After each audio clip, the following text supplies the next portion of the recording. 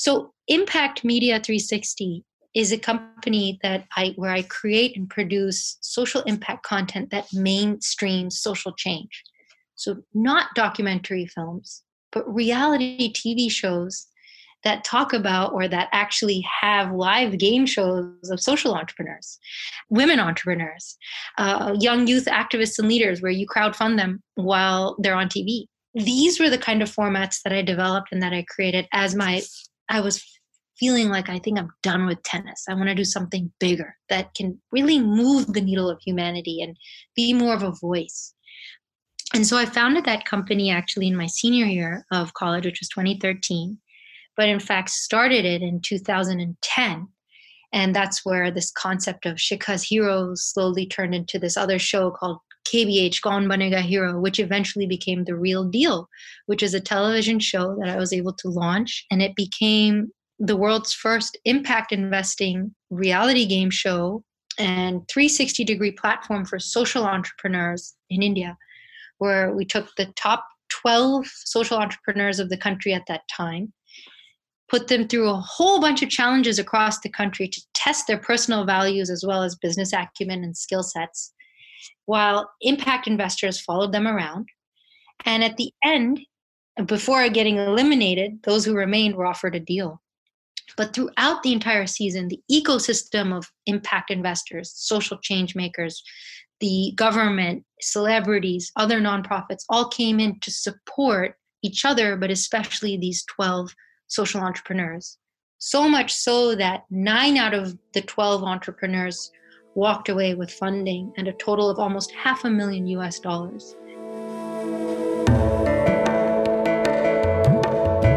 Welcome to That's So Hindu, the podcast brought to you by the Hindu American Foundation.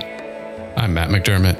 In this episode, Suhag Shukla learns how Shikha Uberoi Bajpai transitioned from being a world-class professional tennis player to becoming a social entrepreneur, and how Hinduism has given her a competitive edge in both.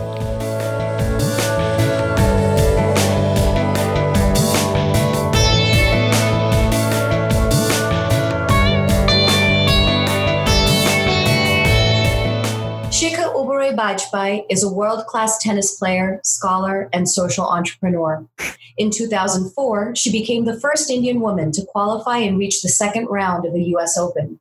She also won a silver medal at the 2006 Asian Games, rose to the title of India's #1 player, and was named the 2007 Zee Astitwa Athlete of the Year. After taking a break from collegiate studies to pursue tennis professionally, Shikha returned to Princeton in her late 20s and earned degrees in anthropology and South Asian studies. Now she's headed towards making a name for herself as a social entrepreneur, utilizing the power of media and technology for social good, which we'll talk about today. Shikha is one of 5 sisters, all of whom played tennis and all of whom were raised in a devout Hindu home. I reconnected with her and her family by coincidence in 2013 at Princeton, but I first met the beautiful Uberoi family nearly 15 years earlier when our family were regulars at the Vishnu Mandir in Tampa, Florida. I remember how completely impressed and inspired my husband Asim and I were hearing Shikha, who was then maybe 13 or 14, and her sisters singing Adi Shankaracharya's Nirvana Shatakam by heart. Shikha, welcome. Wow. I remembered that. Yeah, thank you so much. What a beautiful bio and reading of my life and how we've intersected again. Thank you. Well, I'm so excited to have you here. Especially because it was great to reconnect, and I knew you were destined to do great things way back when. And then when I saw you sitting there at the Princeton graduation, when I had come to provide some words of hopefully wisdom to the graduating Hindu students, I looked at you and your parents, and I couldn't place you. And then all of a sudden, I think a day later, the light bulb kind of went on. Oh my gosh, is that the same family from Tampa? And lo and behold, here we are. Yeah, it's meant to be, right? We keep following each other. We keep finding each other. So, when I first met your parents, we learned early on that they were in Florida to support your and your sister's blossoming tennis careers.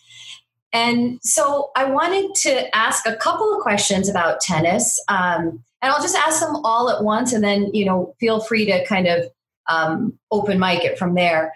But what triggered your interest and your sister's interest in the sport?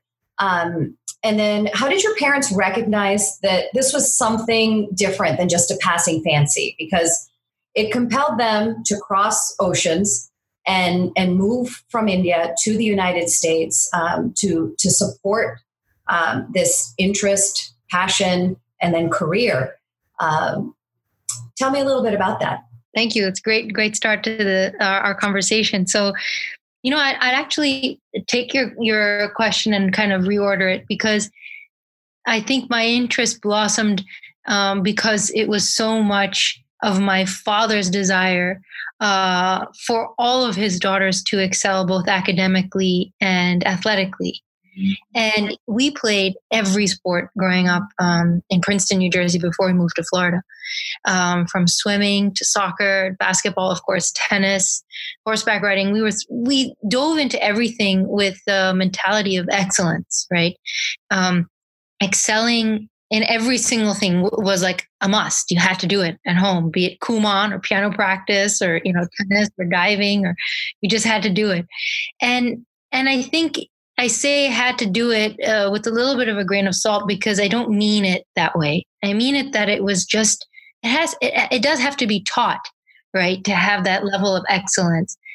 But that's the training. I think that's when the training started, that this is how you carry your life with this level of excellence in everything you do. It doesn't have to be in school or an after school activity. And so tennis, I think, my sisters and I kind of gravitated towards, because I think genetically, just, saying this anecdotally, I think just Indians just love tennis. Right. No, absolutely. Something just special about tennis that Indians just gravitate towards, second to cricket, of course.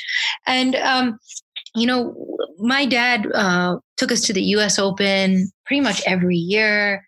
And, we started to get really good, my sister and I. And, waking up at 5 o'clock before school was just the norm. Training after school, doing Kumon in between in the car on the way from one lesson to the next lesson. And moving to Florida was a must at a point, because I started to do so well in my own section in the United States. Then, becoming top in Florida and just kind of progressing down the normal youth path. So I think my father set the platform for enabling that talent, and then providing the resources and the tools to nurture it, to drive it all the way to as far as it could go. So that providing of those resources, I think, takes a very special and unique mentality, which is unusual for Indian parents. So all of this bio that you read that we started with, everything starts at my parents. Like it's all them. I've just been able to express what they've laid out in front of me, basically. So all of that you read, and maybe perhaps some of the listeners might be, oh, that's really interesting or inspiring. It's all my parents. I wouldn't be who I am if it weren't for them. So I'm giving it all to them. That's amazing. That's amazing. And the Hindu prayer, Tvameva Mata, Chapita Tvameva, right? I mean, it reads true. I mean, they not only bring us into the world physically, but are so integral to who we become as adults. So let me ask you this. Did your mother or your father, did they play sports growing up? Yeah, my mom played a little bit of badminton, but it was more my dad. And my dad loved playing every sport he could get his hands on, specifically tennis and table tennis. So we have to remember the time in India, post-partition, coming over as Punjabis, over from Pakistan, settling eventually in Hyderabad. Access and opportunity to sports, especially elite sports like tennis, were for the few and far between. Sure. So court time for my dad was so limited. Focus on studies was just always, what he heard. And then also with table tennis, right? Table tennis is a smaller court. You can play it anywhere. So that kind of a sport allowed for him to express what he probably wanted to do in tennis. Right. And he did excel pretty quickly. Was selected for the junior Olympic team. But what happened was his his sisters and parents, specifically my grandmother, said, you got to study. School is the way out, not table tennis. So that kind of cut his sports vision or desires, if you will. And I think he's bottled it all up and then got to express it 5 times over, right, with 5 children, Well, I'm glad he did. Yeah. It reminds me of 2 things, and about my father as well. I'm a different generation than you. And so as immigrants coming to this country, my parents' focus was, well, you need to study. It wasn't Right. that different from, and it still is, but study to the exclusion of other things. So in high school, I saw my friends playing sports and I was really interested. And my mother would take me to tennis lessons and soccer classes, but playing high school sports was kind of out of the question. They saw it as something that would take away from study time. And so I remember that in high school, I grew up out in California and they had field hockey. And so I think I was always a budding lawyer from the very beginning. I heard that I should be a lawyer from the time I was 6. So I took my best arguments and said, I found out that my dad had played field hockey in college or in high school. So I used that as a inroad to lay out my arguments as to why it was important for me to be able to, try out. And so that opened the door, not only for me, but for my sister. And now I'm watching my niece, who's starting to look at field hockey as a possible thing that she might do in college. And so, it does take a leap of faith for our parents. I think your father, I'm glad that he did what he did, but he could have very easily said, well, it was good that my parents made me study because now I'm successful enough to cross continents. And so sports is a hobby and not necessarily, a professional path. Yeah, that's great that you pursued on and used some innovation and ingenuity to use your skill sets, your academics to propel some of your athletics there. And look what it's done. So great. That's awesome to hear. So I want to talk a little bit about your time on the court, but not necessarily the physical aspect, but the mental and spiritual aspect.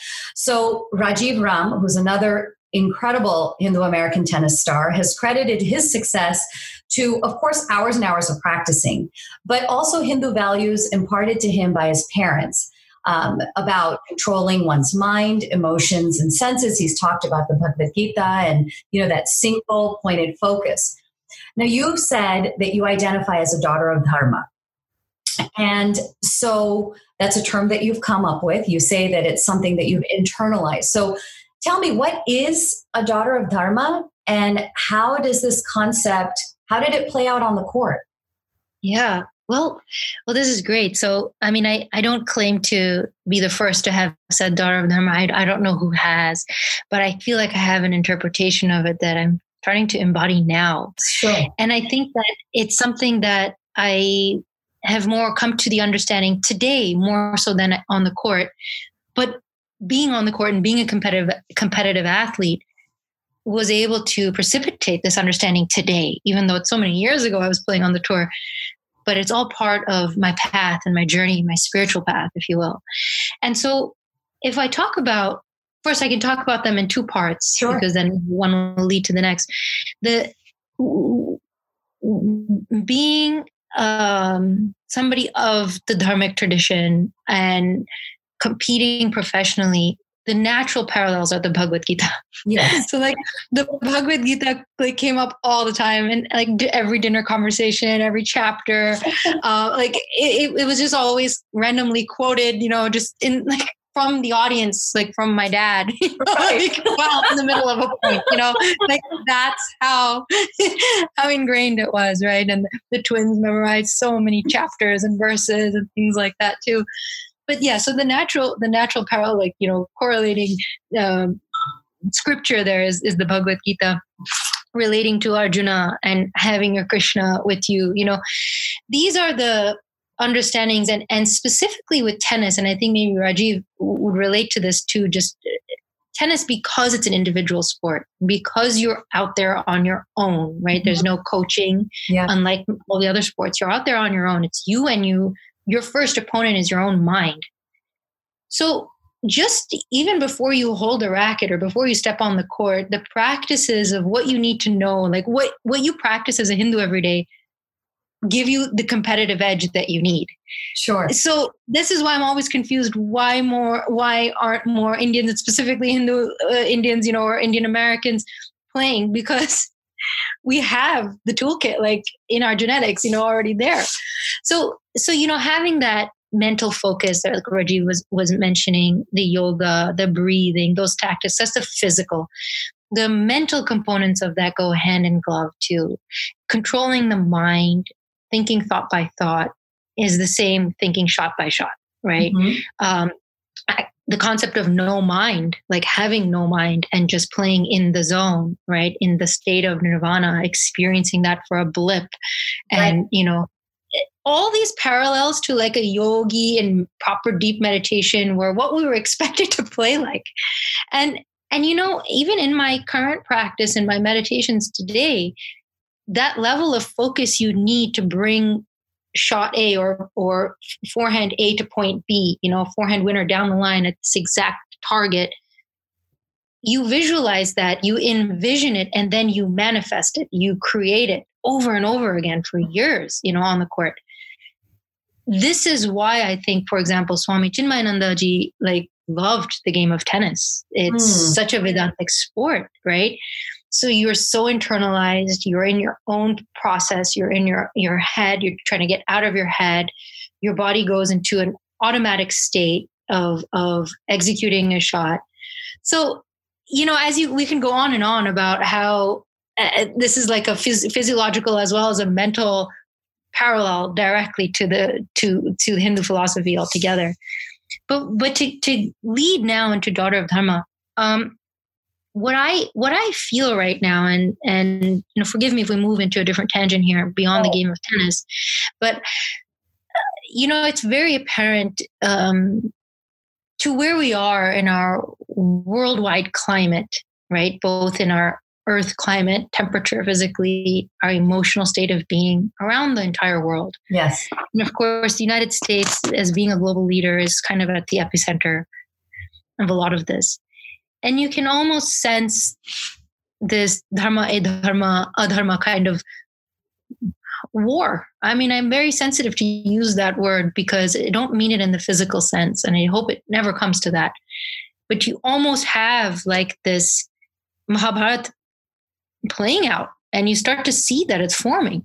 Right. And so when I say Daughter of Dharma, I'm very particular about the feminine there in that case. Mm-hmm. In the Mahabharata, there's a lot of male characters that are taking the lead here.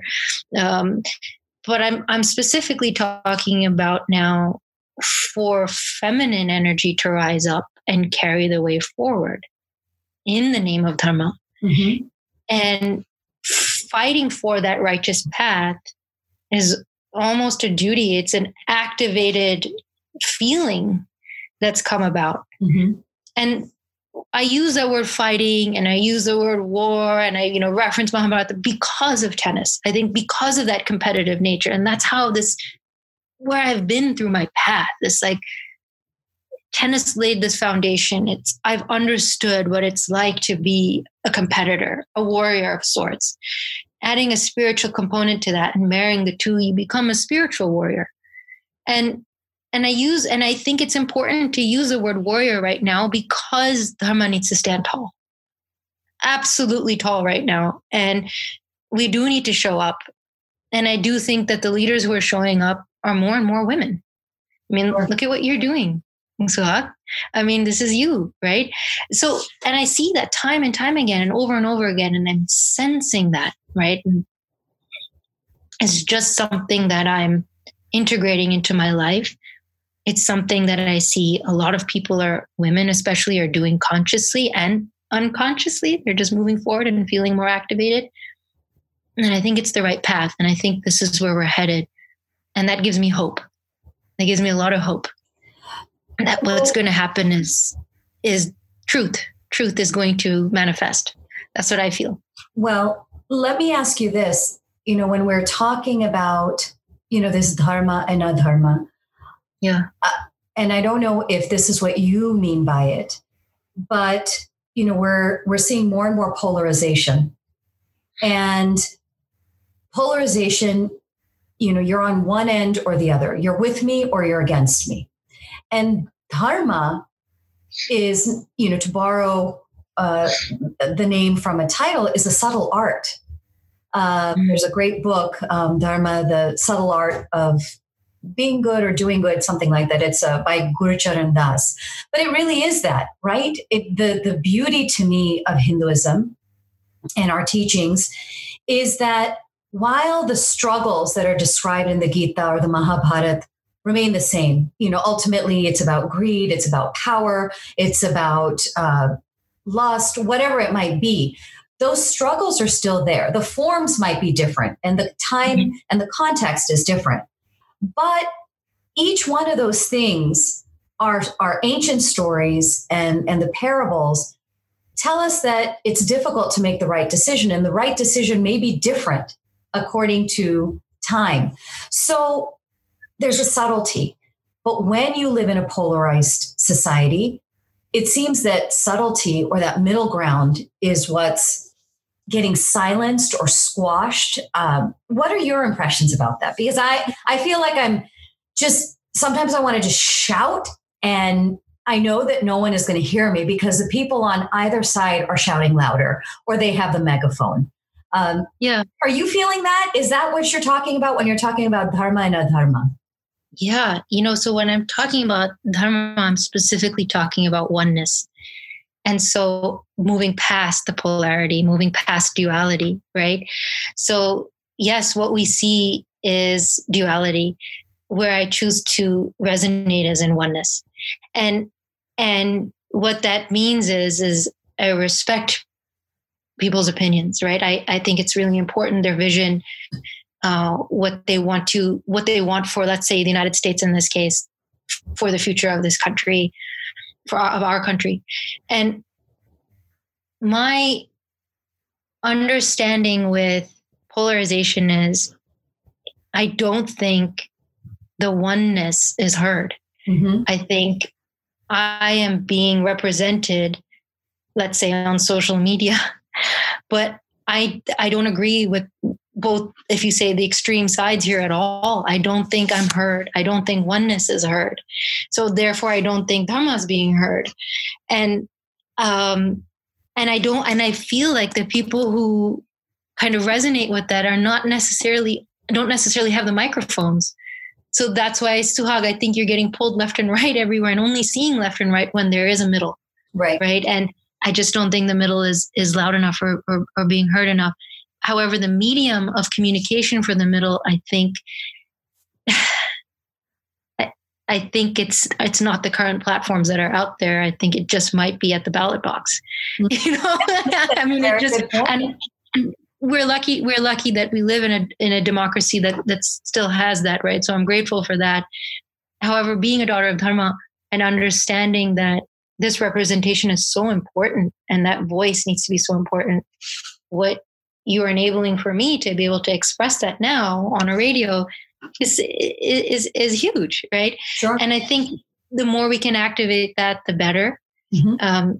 I think with dharma, there's a stillness. There's a stillness and there is a serenity of mind and there is a total embodiment of compassion.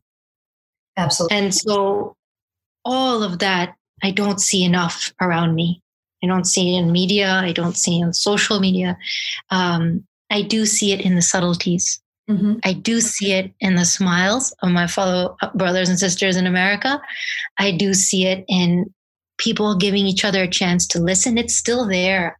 Whether or not media chooses to show that is another thing, but it is in the subtleties. And I think the subtleties matter the most, especially in November 2020. Right. That's right. So I'm going to shift gears a little bit, but not really too much. So, we've been talking about Shakti. We've been talking about daughters. Your parents had 5. Yeah. And I just came back from a vacation with some pretty amazing women who I call my soul sisters. It's my sister and a few of my best friends from college. And, we support one another. We advise one another. We laugh incessantly anytime we get together. And our husbands often wonder, if we ever complete a stream of thought before jumping to the next topic. So what's the energy like in the Uberoi household? What have you learned from your sisters and your mom and from your father about womanhood? How does the concept of Shakti or Devi play about in the Uberoi Parivar or clan? Oh, that's great. That's great. So the noise that you were talking about, the inability to complete a sentence, but not having to because you understand having 3 conversations at the same time. Yes. It's just superpower Shakti at that moment, Exactly. Like what they try to think. But, it's hard to keep up if you don't have that kind of Shakti. So that's right. It's like that. It's like that with all of us. And I only, with all of us sisters when we get together. And I only came to realize that until my husband, and I've, just been married 3 years, he sat in the car and said, I need to get out of the car. Like, I understand how you lived like that. And my dad was just like, oh, you just have to learn to zone out. That's when he brings the Gita into practice, right? Yeah. Stilling the mind. That's what he's practicing. Exactly. So it's super high energy. All of us, we have, my sisters are amazing. My sisters are my role models. My sisters are my sheroes. And all of them are doing such brilliant things, expressing their fullest, potential of their personhood. Thanks to my parents, yes. Right? Thanks to my parents just saying, go after your dreams, go get it, don't never stop, go attack it, And so what that brings is a lot of vibrancy, a lot of noise. There's 1 or 2 sisters that have extremely loud voices. It's very hard to compete. You find a way. So that kind of breeds ingenuity and innovation to get your point across and, figure things out. We do have strong personalities. So we do have clashes, but the thing is, that's what makes it fun. And we always come together. We're always there for each other. Touch wood, we are like a 5-pack. We're super tight, right? Yes. And we've come to be that way. We've come to learn how important it is because we took it for granted. We also split our family to pursue tennis. So there's a lot of gaps in some of our relationships, which we're learning to fill and mend and get going. But under all of that is a tremendous amount of respect and love and admiration. It's like, who's the most beautiful woman in the world? Well, it's after my mom would be my one sister, and then the other sister, and then after that, the smartest is that they're always the top 4 in my list, of everything. And we celebrate each other, right? So what tends to happen is I think there's representations of sisters and sisterhood, which in media, which always talks about jealousy and backstabbing and kind of just nonsense and never getting to the underlying base of where the love is. Even if you're not blood sisters, the sisterhood that we talk about from a macro sense, there is a shared understanding based on power, not on victimhood. And maybe because I come from privilege, I can say that. But I want to talk about that for a sec because, when we talk about a need for a sisterhood, it's not because, for me, it's not because, it doesn't, what motivates me is that we have the strength when we're together. We have unbelievable potential. We are all daughters of Dharma, and we can awaken that in each other. That's what inspires me to open my sisterhood to beyond my sisters. I'm not into opening sisterhoods based on victimization or, it's harder to, and I completely know that's the case. I have been in those positions as well. I understand that. But I want to go past that because you know what? That's what keeps us together. And that's what keeps us inclusive of the opposite sex. That's what keeps us inclusive of thinking of the entire community as we become leaders of the community, not just a part of it, right? So taking that kind of a solution-based, positive-based approach to our collective sisterhood is what I want to have discussed more. Absolutely. Because it's the other side. Absolutely. And I think that, we've somehow, and I don't know whether, I don't want to lay blame on, Western feminism or whatever feminism, but I do feel that we've somehow come to a point where some of the most powerful aspects of Shakti, compassion, caring, nurturing, we've allowed ourselves to be convinced, or society has convinced itself that those are somehow weak. And I think we're slowly recognizing that there's actually strength in compassion. There's strength in vulnerability. There's strength in nurture. And we just need to do more of sharing that and showing that in our leadership, in the way that we engage with the world. Recently, we had a staff retreat, and our trainer was talking about leadership, and she said, I can't remember what she said about the past. I think she said in the past, leadership was about power. In the present, it's about intellect. But in the future, it's going to be about heart. Now, that's not saying that with heart, intellect, and power are not necessary, or they don't come as part of that parcel. But I think it's, what do you lead with, right? And so I think I'm hearing a little bit of that coming from you as well, that there's a lot that women can offer. And in many ways, those things that we offer sometimes have gotten cloaked in language of victimhood. I agree with that. And where I'd like to just add another layer to your definitions there is that because women are kind, because men are kind, they are courageous. Mm-hmm. Courage is the prerequisite to kindness. Yes. Passion, in the face of all odds, is the prerequisite to love. It's very easy to take the shortcut and shout and be rude and say hurtful things. That is laziness, in my opinion. Mm-hmm. And intellectual endurance takes compassion. A deep mind, a powerful mind speaks through love because of the courage it takes, because of the patience it needs to be practiced, and the wisdom it's founded on. And so in my 36 years on this planet, the most, in my opinion, courageous people I have seen, more and more of them are women. Mm-hmm. Because they practice these prerequisites all the time. Mm-hmm. But on the outside, we just see, love, kindness, sensitivity. Nobody talks about the prerequisites before you get to express love, kindness, and sensitivity. It takes that strength. So when we talk about being a leader of compassion, with compassion, I think we need to say and specify how much courage it takes and strength and power it takes to lead with compassion and tolerance.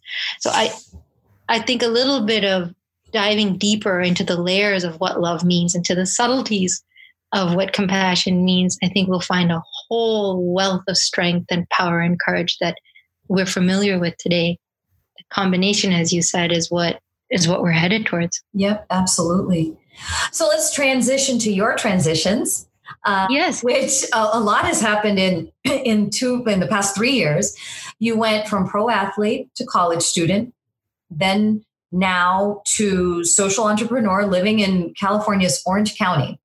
So I want to start with your media company, Impact Media 360. Yes. And what's your motivation in starting it? What have been some of the challenges? Sure.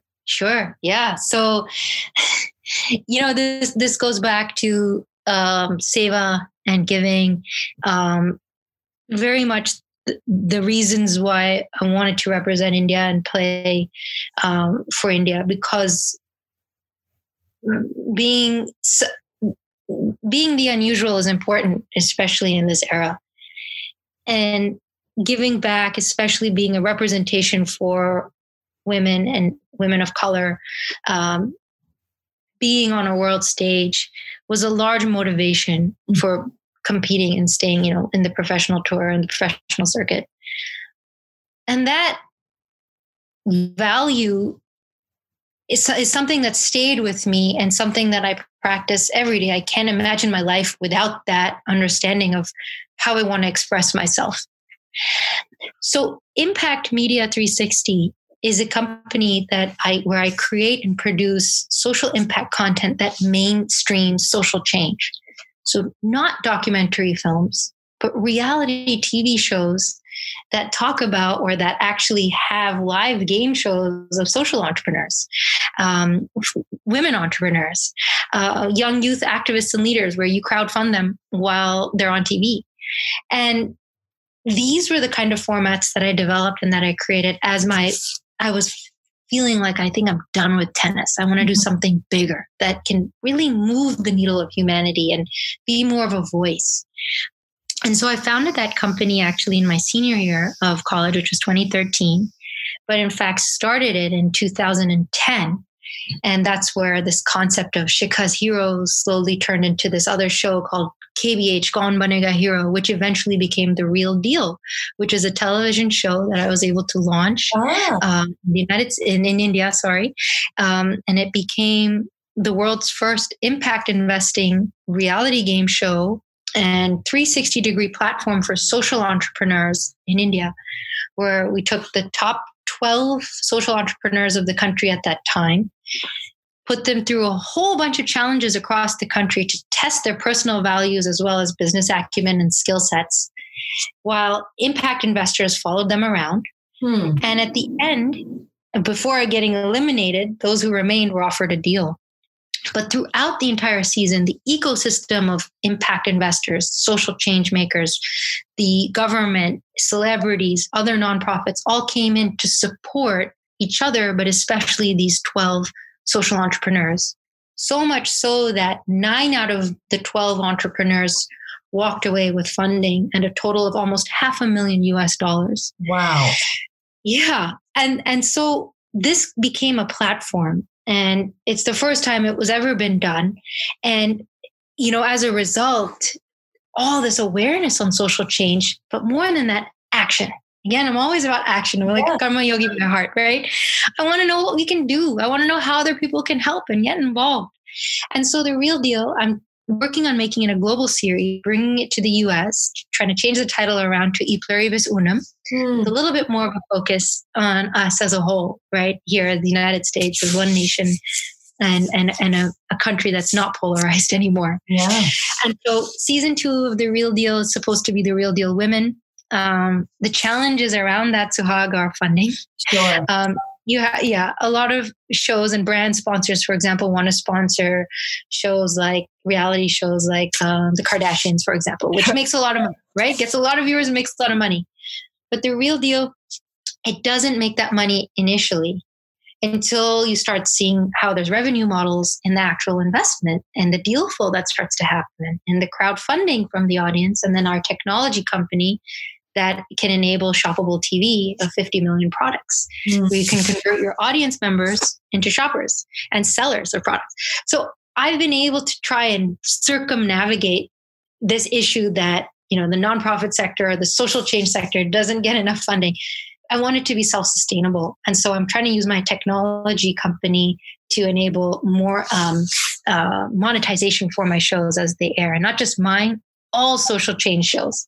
So that's my goal with Impact Media and that company. That sounds amazing. So in some sense, you're building the platform that the current platform is inadequate for, which is conversation and inspiration in the middle.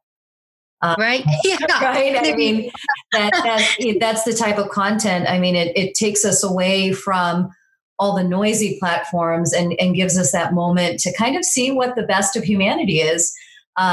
Even though it's a competitive spirit, it sounds like, people are competing for good things. It's a good cause. Right. So if people are interested in watching the series, is there a place where they might be able to watch it? Yes, actually. So the first season they can actually see on ndtv.com/The Real Deal. Okay. That was the first season. So it's still on the website. It aired twice in India on NDTV. And if anybody wants to contact me, they can, on LinkedIn and Facebook and whatnot too, about future seasons and things like that. I I do believe there's a huge appetite right now. Yes. For two parts. One, of course, the environmental change and environmental social entrepreneurs are so important right now. But more than that, Suhag, I believe there are so many good people on this planet, way more than they're bad players. Yeah. Way more. They're way more. For whatever reason, from probably monetization reasons, media wants to focus on the negative because it sells. Right. That's right. I'm about proving that the positive can sell better. And I proved that in the first season with 10 million viewers on one of the smallest channels that TV had. Yeah. 10 million loyal viewers. They kept coming back to see how they could make the change and how they could support and follow up. That's incredible. The success of that first season wasn't people reaching out and emailing and finding me and saying, how do I become a social entrepreneur? I have $200. Can I invest in somebody? Wow. Any of the 12, can I get in touch with any of the 12? Which, I want to invest in this person. Can you give me their email ID? When I grow up, I want to be a social entrepreneur. Can I get a job at this person's company now? You planted a seed. That's me. People are so ready, especially Gen Z. Mm-hmm. So yeah, I'm very excited about that. And this was all happening in India. Which are really the untold stories. I mean, you pull up any headline today, and it's not good news. It's always bad news, and that's probably one of the things that the first things that I start with in my work. Constantly trying to educate, whether it's lawmakers or average Americans or teachers or students or whoever it is, that you can't just base your understanding on anything with just headlines. You need to go and, go to a big city, a small city, no matter where you go in India, that spirit of resilience and of pluralism is very much alive. And you have to go there to be able to see it, because you're not going to see it in the New York Times. You're not going to see it, in the Washington Post or wherever else. Because like you said earlier, bad news sells. Good news is, I don't know. Well, it's in platforms like yours. Great. So you moved to India to launch your media company, and the focus was on social impact programming, so that makes sense. But now you're in Orange County, California, which is materialistic enough to have Housewives of Orange County, I think is what I saw. So what's that transition been like? You move from India to, I think you had a little bit of a transition here in New Jersey, and then to Orange County. What's that been like? Do you find yourself in kind of a state of cognitive dissonance living there and doing what you've set out to do in terms of social impact? Yeah. So great. So, you're right. Orange County it's absolutely stunning. Like you wake up every day and it's a perfect day. It's the sun right at 70 and, just the clear skies and palm trees. And I have this ocean view from my office, and it's like, wow, I cannot believe people live here. This is where you go to have a vacation, right? But then a couple of weeks in, you realize, people can still be upset and angry and sad and hurt. Maybe perhaps the abundance of perfection is unreal and creates a delusion. Perhaps that's the case. So there was, beyond cognitive dissonance, there was very much of like discomfort around some demographics' response to having everything, yet feeling pain and loneliness and sadness and all the things that we all want, regardless of where we live, right? Well, we don't want, rather, regardless of where we live. The other side of that, I find so much of Southern California identify or practice Hinduism all the time. So Southern California, Paramahansa Yogananda, Encinitas ashram, yoga is just everywhere here. Indian food, of course, but like Ayurvedic practice. I mean, I'm just looking outside, because of all the shops behind me. And yes, there's a consumerism behind that, but in it, there's tons of East. There's tons of India, specifically awakened India, spiritual India, specifically Hindu India. So in a way, you see those practices emerging and evolving, which is exciting because the West Coast does tend to be the leader of trends and fads that kind of spread west to east, as I've noticed, or meet in the middle, with New York's headlining a bunch of those fads too. So I'm finding my way, Suhag. It is definitely different, but I am finding the good here. All I have to do is look up and look outside, and just go outside, because the way the sun feels on your body is just so invigorating, and it's just so warm and tender. It's like, it's beautiful. And the best, and I have my husband here with me, so we're best friends. So we're good. I think I'm going to have to visit. You have to visit. You have to stay with us. Today, it felt like spring was coming, and then today I had to pull my coat back out. So I think I'm headed to the Bajpai's residence in the next week. Come on over. So I have one more question for you, or maybe it's just a discussion point. But I read an article that you wrote recently in which you recall an incident when your father took you and your sisters to the courts to practice. And on that particular day, instead of giving you drills and a set of instructions, he waited silently until you figured out what to do. Yeah. And you wrote that the lesson you learned from that was that, quote, freedom to dictate the course of your day is sacrosanct and must be exercised with responsible liberty, end quote. That, what you said, reminded me of something that I've often quoted Swami Chinmayanan about to my kids, that not doing what you feel like doing is freedom. Or he's also said that freedom is not in doing what you like, but liking what you do. So he's talked about freedom in some sense of it's a control of senses, right? Ultimately. So how, outside of the rigors of tennis and or even collegiate study, where in some sense you still have external factors that are telling you where you need to be, how do you do that as an entrepreneur? And when you say where you need to be, is that also including society telling you or dictating that?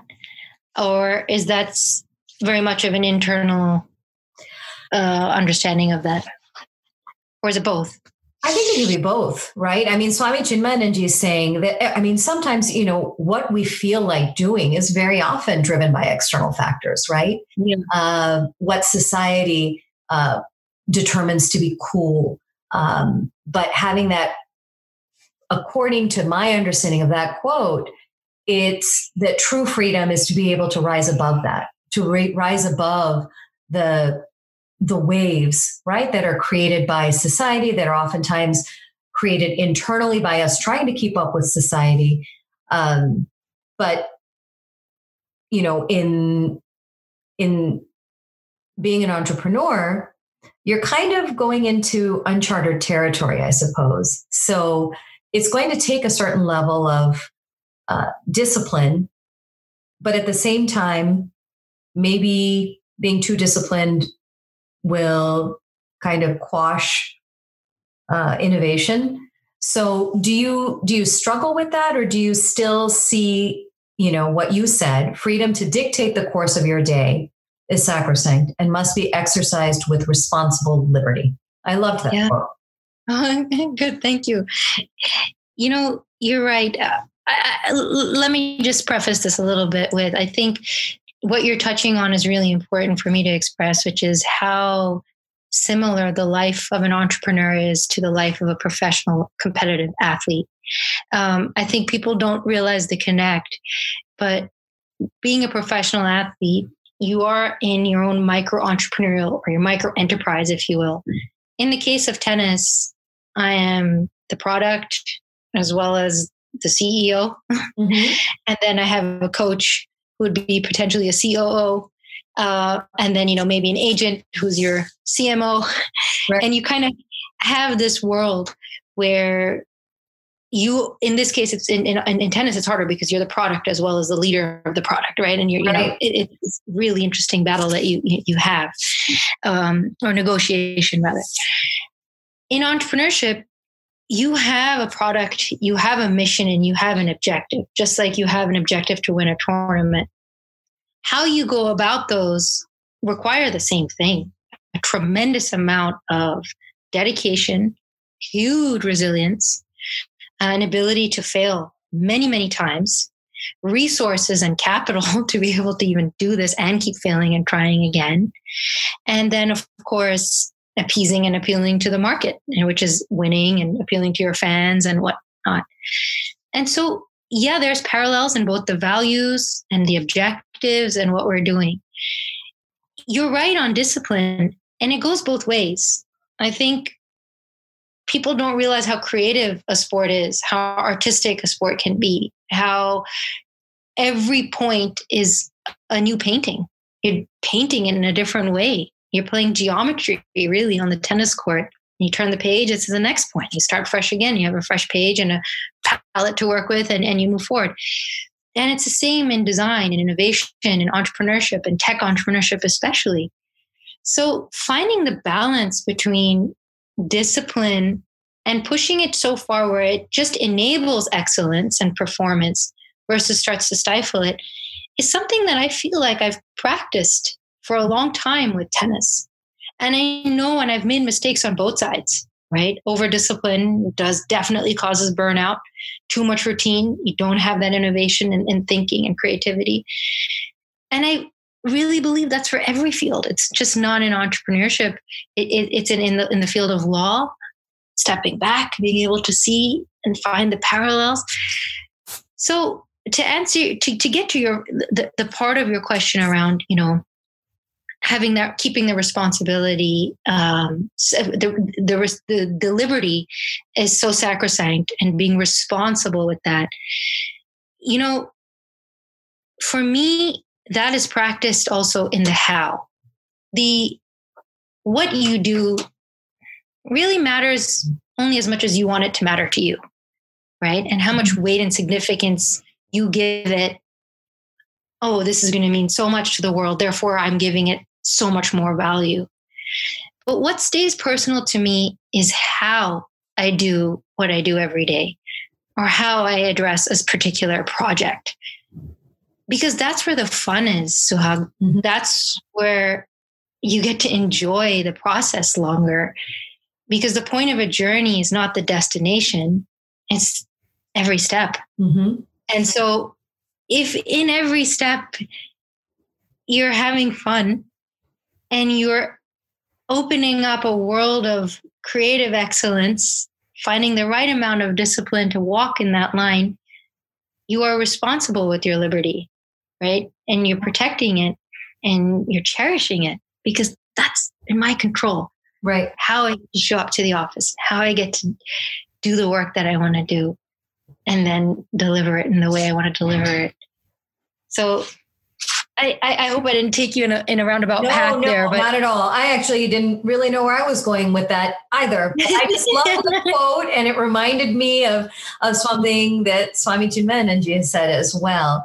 But I will just say I've had a great time reconnecting with you. And if people want to support your work, where should they go? I was about to share my email, and I don't know if that's the best thing to do over the radio. I don't want to do that. But is there a website or how can they? I'm very active on LinkedIn. Okay. I'm very accessible on LinkedIn. I get the emails that such and such has requested you, plus I get the message on my phone, and plus on my, website. So I'm really aware of what's going on my LinkedIn. Excellent. So LinkedIn would be the best way to message me. It's the best social media public platform. Awesome. Well, I look forward to catching up on The Real Deal on NDTV. Hopefully I won't binge watch, but it'll be a program. It sounds like a program to watch with the family. Thanks for joining me tonight. Well, that's it for this episode of That's So Hindu. If you enjoyed it, please subscribe and leave us a review on Apple Podcasts.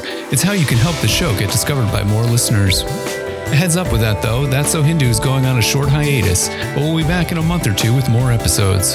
If you want to help ensure that more of these get made, you can always make a donation to HAF over at our new website, complete with a new URL. Hindu American Foundation is now at www.hinduamerican.org. Thanks again for listening.